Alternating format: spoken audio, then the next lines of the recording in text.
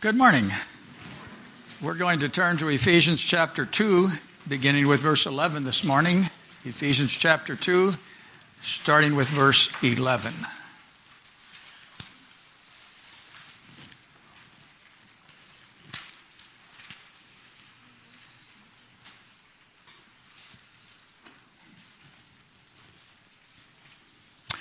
Therefore remember that formerly you, the Gentiles in the flesh, who are called uncircumcision by the so-called circumcision, which is performed in the flesh by human hands, remember that you were at that time separate from Christ, excluded from the commonwealth of Israel, strangers to the covenant of promise, having no hope and without God in the world. But now in Christ Jesus, you who were formerly far off have been brought near by the blood of Christ. For he himself is our peace, who made both groups into one, broke down the barrier of the dividing wall, by abolishing in his flesh the enmity, which is the law of commandments contained in ordinances, that in himself he might make the two into one new man, thus establishing peace, and might reconcile them both in one body to God through the cross, by it having been put to death the enmity. And he came and preached peace to those who were far away, and peace to those who were near. For through him we both have our access in one spirit to the Father. So then, you are no longer strangers and aliens, but you are fellow citizens with the saints and are of God's household, having been built up upon the foundation of the apostles and prophets, Christ Jesus himself being the cornerstone, in whom the whole building, being fit together, is growing into a holy temple in the Lord, in whom also you are being built together into the dwelling of God in the Spirit. It was back in 1938 that Sir Chamberlain, Prime Minister of England, went to Germany, and he came back from that trip having met with Hitler, and he made this so-called prophetic announcement: peace in our time, peace with honor.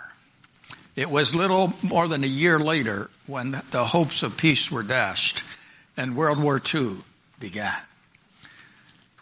I can't help but think of that as I think of our president meeting with the leader of North Korea. I wonder how many promises are going to be made and how many of them are going to be broken. I hope we're not trusting in that process to bring true peace into the world. Peace can be elusive, as Sir Chamberlain found out. It's elusive in many homes. Just this last week we were in the restaurant here at the Mexican restaurant, and we about walked out or changed booths because there was a couple behind us that spent the whole time arguing, tearing one another apart, swearing at one another. And I wonder, why in the world did you even go to a restaurant? You can do that at home. Why waste your money in a restaurant if you're not even going to enjoy the meal together? But as we came away from that, I thought there is one marriage that probably won't last very long. It can be a lack of peace in our homes. We experience it in the work world. At times we even experience it in the church if we're not careful. We can be at odds with one another. How is it possible for us to have peace today? We looked last week at the problems of mankind. We started out with the fact that we were dead in our trespasses and sin. We were separated from God. We were under the sentence of judgment there. But then you came down to verse 4 with that little word, but God. God stepped in and did what we could not do. He brought salvation to us. And yet, even though we are made right with God, even though by grace we have been saved, even though we've experienced a measure of the grace of God, yet we still live in an imperfect world. In John chapter 16, verse 33, Jesus said, in me you shall have peace. In the world you shall have tribulation. You experienced any of that recently? Some trials, some tribulation? He goes on to say, be of good cheer. I have overcome the world. And Paul has that, I think, in the back of his mind as we start verse 11 here. The first principle that we see here is the fact that sin separates. He begins by saying it separates people from people here.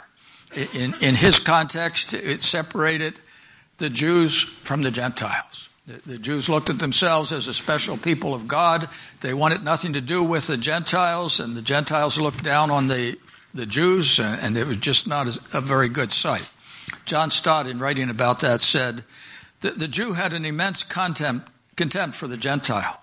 The Gentile said the Jews were created by God to be fuel for the fires of hell. God, they said, loves only Israel of all nations that he had made. It was not even lawful to render help to a Gentile mother in her sorest hour of need, for that would simply be to bring another Gentile into the world. Until Christ came, the Gentiles were an object of contempt to the Jews. The barrier between them was absolute. If a Jewish boy married a Gentile girl or a Jewish girl married a Gentile boy, the funeral of that boy or girl was carried out immediately. It was the equivalent of a death sentence. That's how much the two groups were separated. There was no reconciliation as far as the average person was concerned. The problem, though, as Paul recalls that for them, it was the problem between the circumcised and the uncircumcised. But notice he said the circumcision was that which was made by human hands. It didn't touch the heart. And so both groups had to wrestle with this sin question. Both groups had their own sense of pride, of prejudice, and both were separated from one another there. And still today, sin separates. It separates families. Have you ever seen families torn apart because of the inheritance?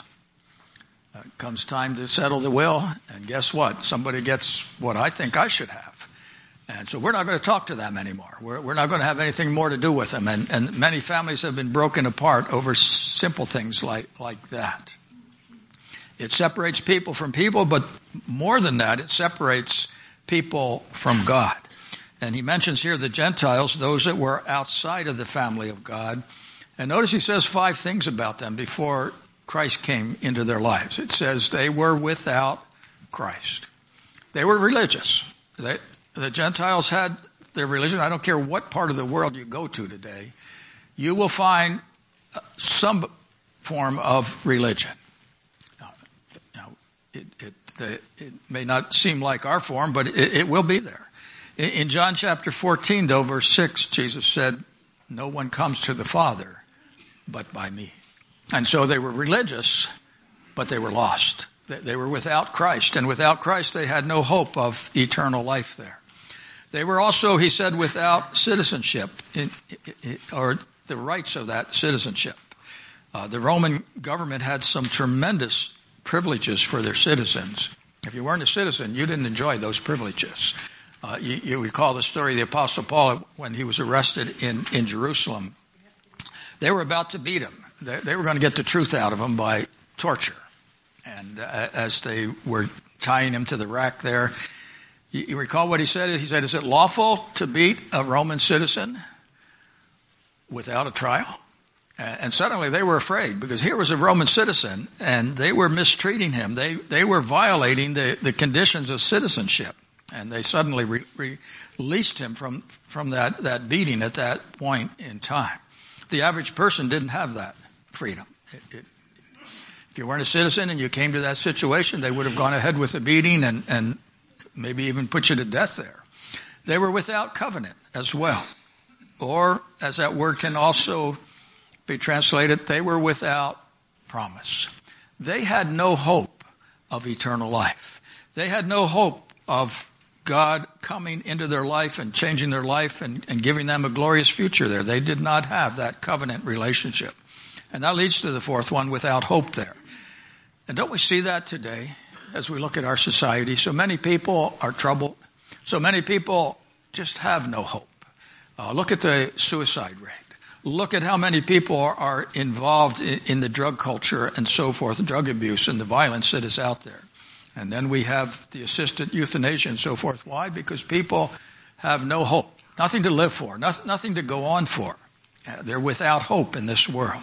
And the basis for that is the 5th one there. They are without God. They may be moral, they may be upright, but at the same time, they may be at war with God himself. That problem started back in the Garden of Eden. When they chose to reject God as king, as Lord of their lives, they chose to eat of the fruit. They brought themselves, or they separated themselves from God. But aren't you glad that's not the end of the story? Aren't you glad he goes on here to speak of the fact not only does sin separate, but beginning in verse 13, Christ reconciles. Christ is able to bring us back into a relationship with God. And again, he starts there with that little word but.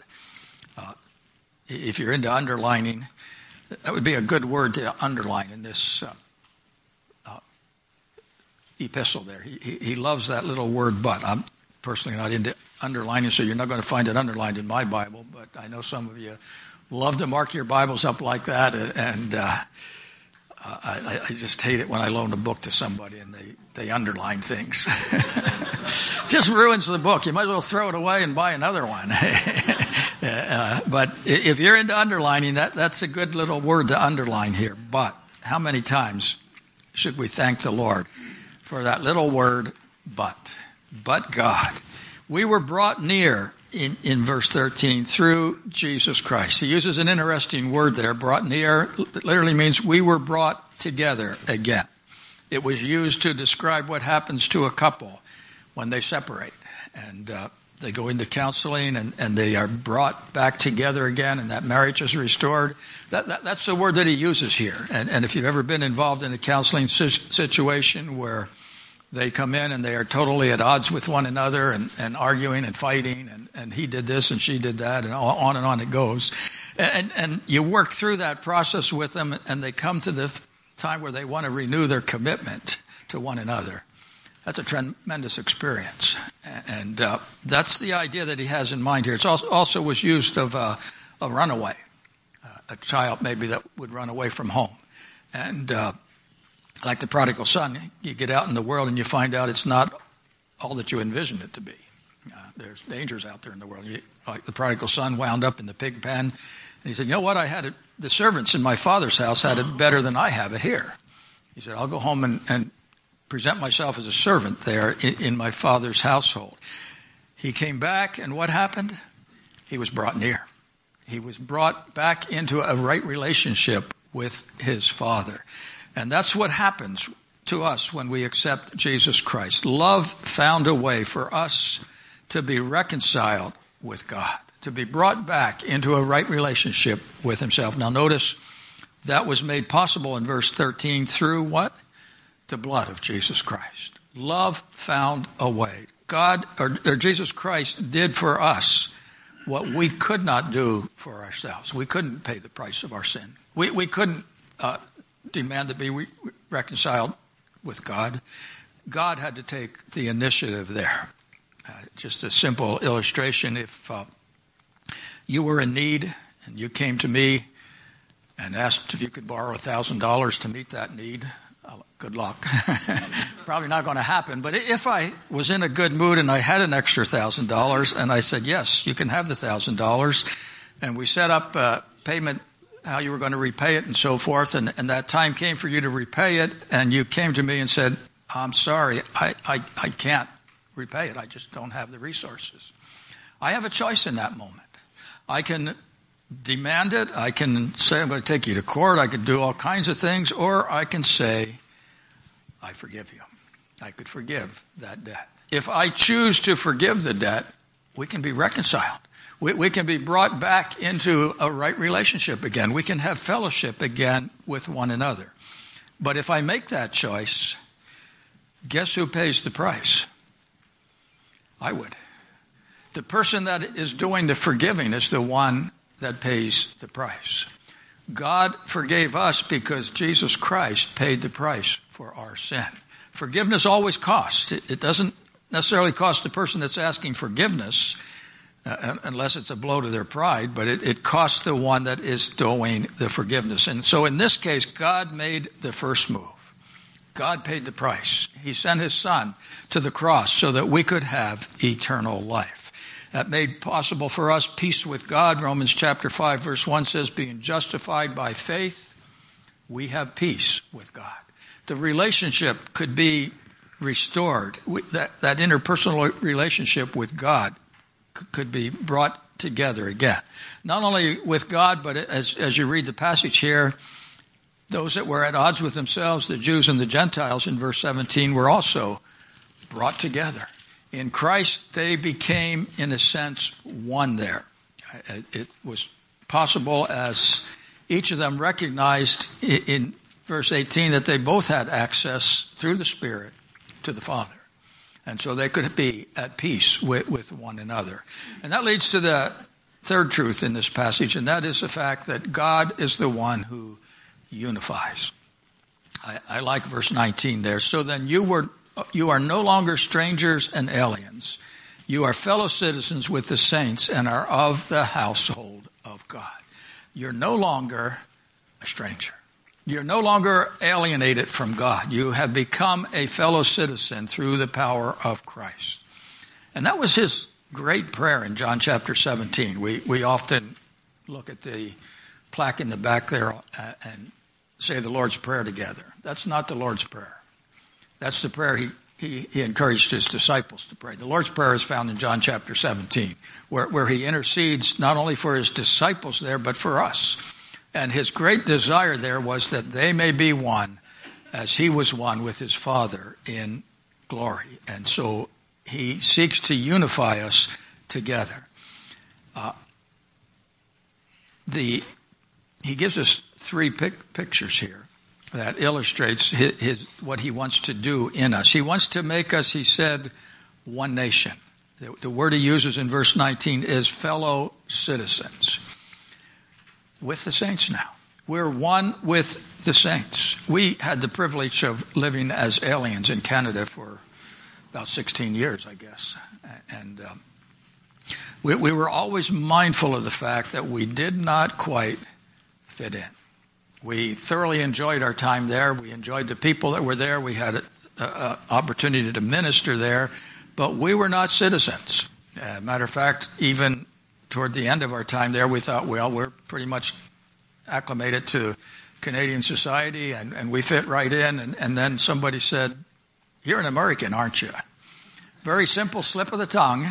We were discussing with a family, our kids together, and we made the mistake of saying they're in the first grade or the third grade. And they said, we don't say that in Canada. They say grade 1 or grade 3 or whatever. They don't say first grade or second grade. And so simple little thing, slip of the tongue in a sense for us. And we were reminded of the fact that we were aliens. We were strangers there.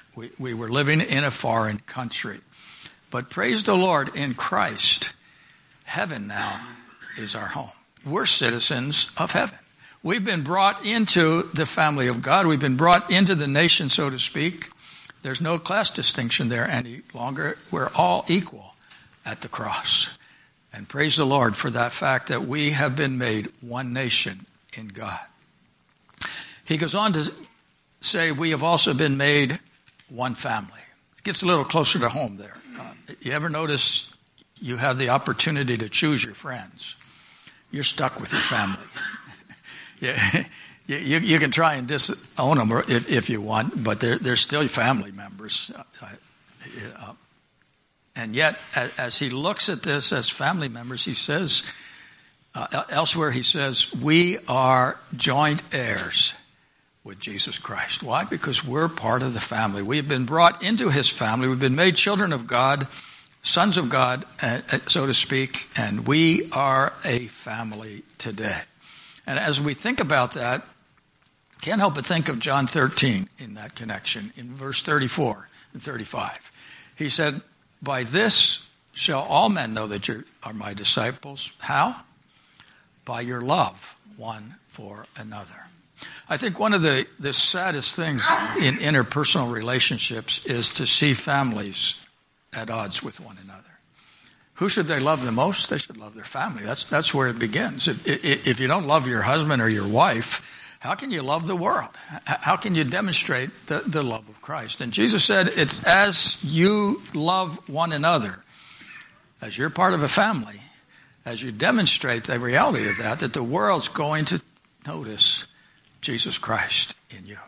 They're going to notice something different about you. And so I think the obvious question is, as we think about that, if we're a family, how are we treating one another? How are we dealing with interpersonal relationships within the family? Are we criticizing one another? Are we tearing one another apart, or are we loving one another? Are we doing that which Paul described in 1 Corinthians 13? Demonstrating kindness, demonstrating patience. You ever get impatient with your brother or sister? Yeah, we're not quite showing the love of Christ in that, are we? Are we bearing all things? Are we believing the best of our brother and sister? Or are we realizing that because of what Christ did for us on the cross, we are brothers and sisters. We are part of one family, and it's time to live like a family.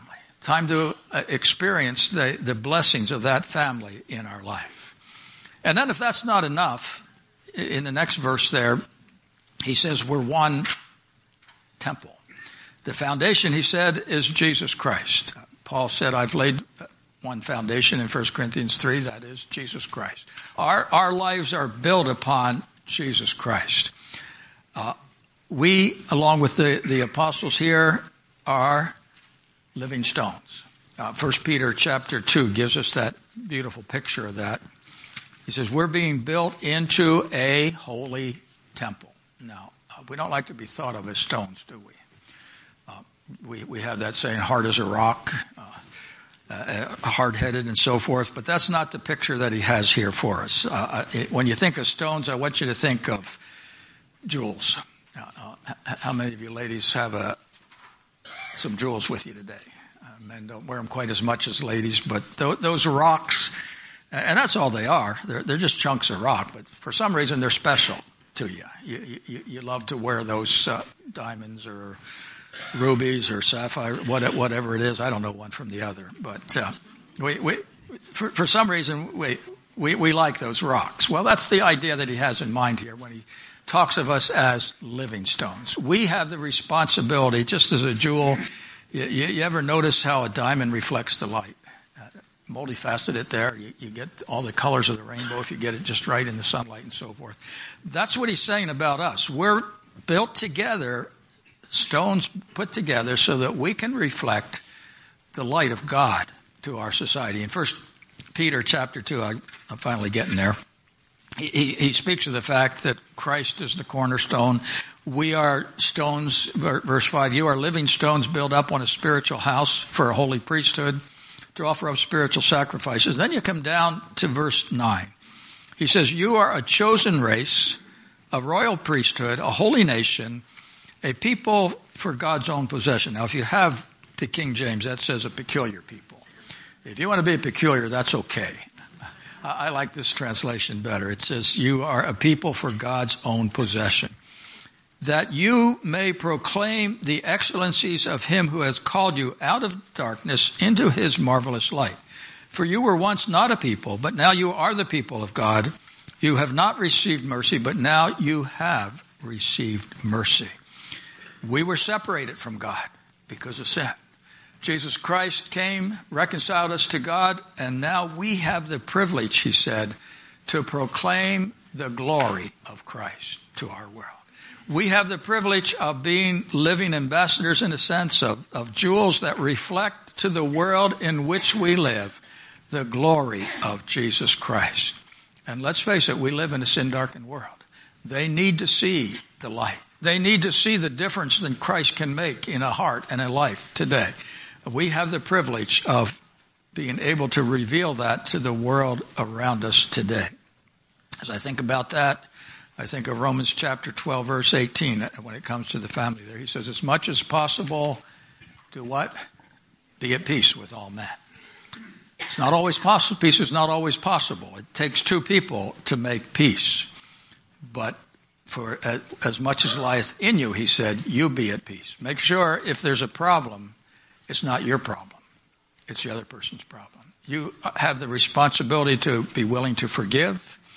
You don't have the responsibility to get even. You don't have the responsibility or the right to demand your own way. That's going back to the fact that sin separates. We have the responsibility to seek to be at peace as much as possible with one another because it's Jesus Christ that unites us. Jesus Christ that brings us together. And so what are we doing today to promote peace in the body of Jesus Christ? Are we seeking the unity that God wants within his church, within his body? Are we seeking the peace that he desires for us? Or do we demand our way? Do we demand that our brother or sister do what we want, not what they want, or not always a question of right or wrong? I spoke with somebody this week, and I had to tell them, you know what? It's not sin. So you got to tolerate the difference in your brother. That God's working differently in their heart and life. Are you willing to accept that fact? Are you willing to let God be God in your life and in your brother's life as well? Are you willing to forgive? And if need be, are you willing to offer an apology because you have wounded your brother or sister in Christ? We're called together as one nation, one family, one temple. Our purpose in being here is not for ourselves. Our purpose is for us to be able to proclaim the excellencies of Jesus Christ, to show the world in which we live the difference that Jesus Christ can make in a heart and life. We don't have to show them how to fight with one another. We don't have to show them how to be at odds with somebody else. They know that in the world. They need to see that Jesus Christ can change a heart. Jesus Christ can change a life. That Jesus Christ can make a difference in us and through us. And so how are we doing today in that area? Do we need, as we approach the Lord's table, do we need to take a long, hard look perhaps at our own life and ask, Lord, am I seeking the unity that I need to seek with my brother? Am I willing to forgive? Am I willing to allow them to be different than me? Or is there something in me that I need to ask your forgiveness for? Are we promoting peace? Are we promoting that unity?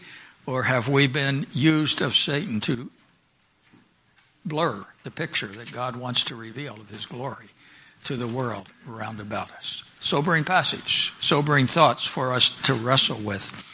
And so as I think about that, I'm going to ask you to bow for just a moment of silent prayer. And I want you to search your hearts. How have you been doing in this area? Been seeking peace? Have you been used as an instrument of peace? Have you been proclaiming the excellencies of Christ? Or has the world just not gotten a glimpse of Jesus Christ because there's some area in your life that you need to confess and deal with today? So let's take a moment of silent prayer as we search our hearts before the Lord.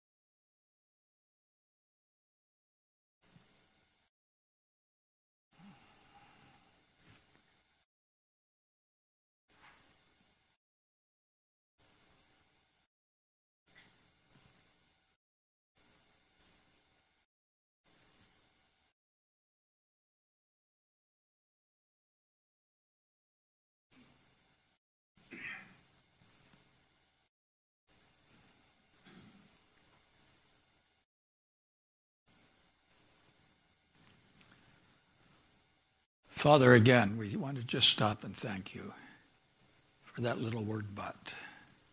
We realize we were sinners, lost in our trespasses and sin, separated from God, but Jesus Christ stepped in, shed his blood on the cross of Calvary, and we want to remember that today as we celebrate the Lord's table. He did that for us so we could be reconciled to you.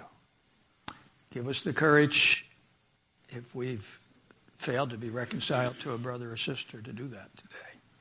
Help us, Father, to recognize that you made us one family, and we don't get to choose who our family members are. We're simply brought into the family through the blood of Jesus Christ. And so help us together to reveal the glory of Jesus Christ to the world in which we live. We pray in your name. Amen.